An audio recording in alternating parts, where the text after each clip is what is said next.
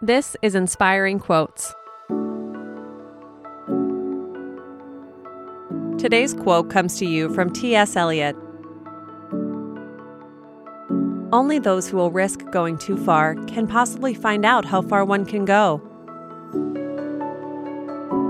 In 1931, when poet T.S. Eliot wrote this line in the preface to Transit of Venus, a collection of poems by poet Harry Crosby, he was likely pulling from Crosby's past as both a World War I veteran and an artist. Eliot continued by reflecting that one has to be a very great poet to justify such perilous adventures.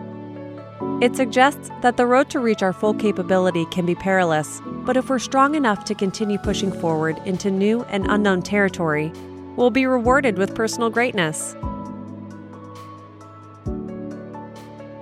Have an inspiring day, and we'll see you tomorrow.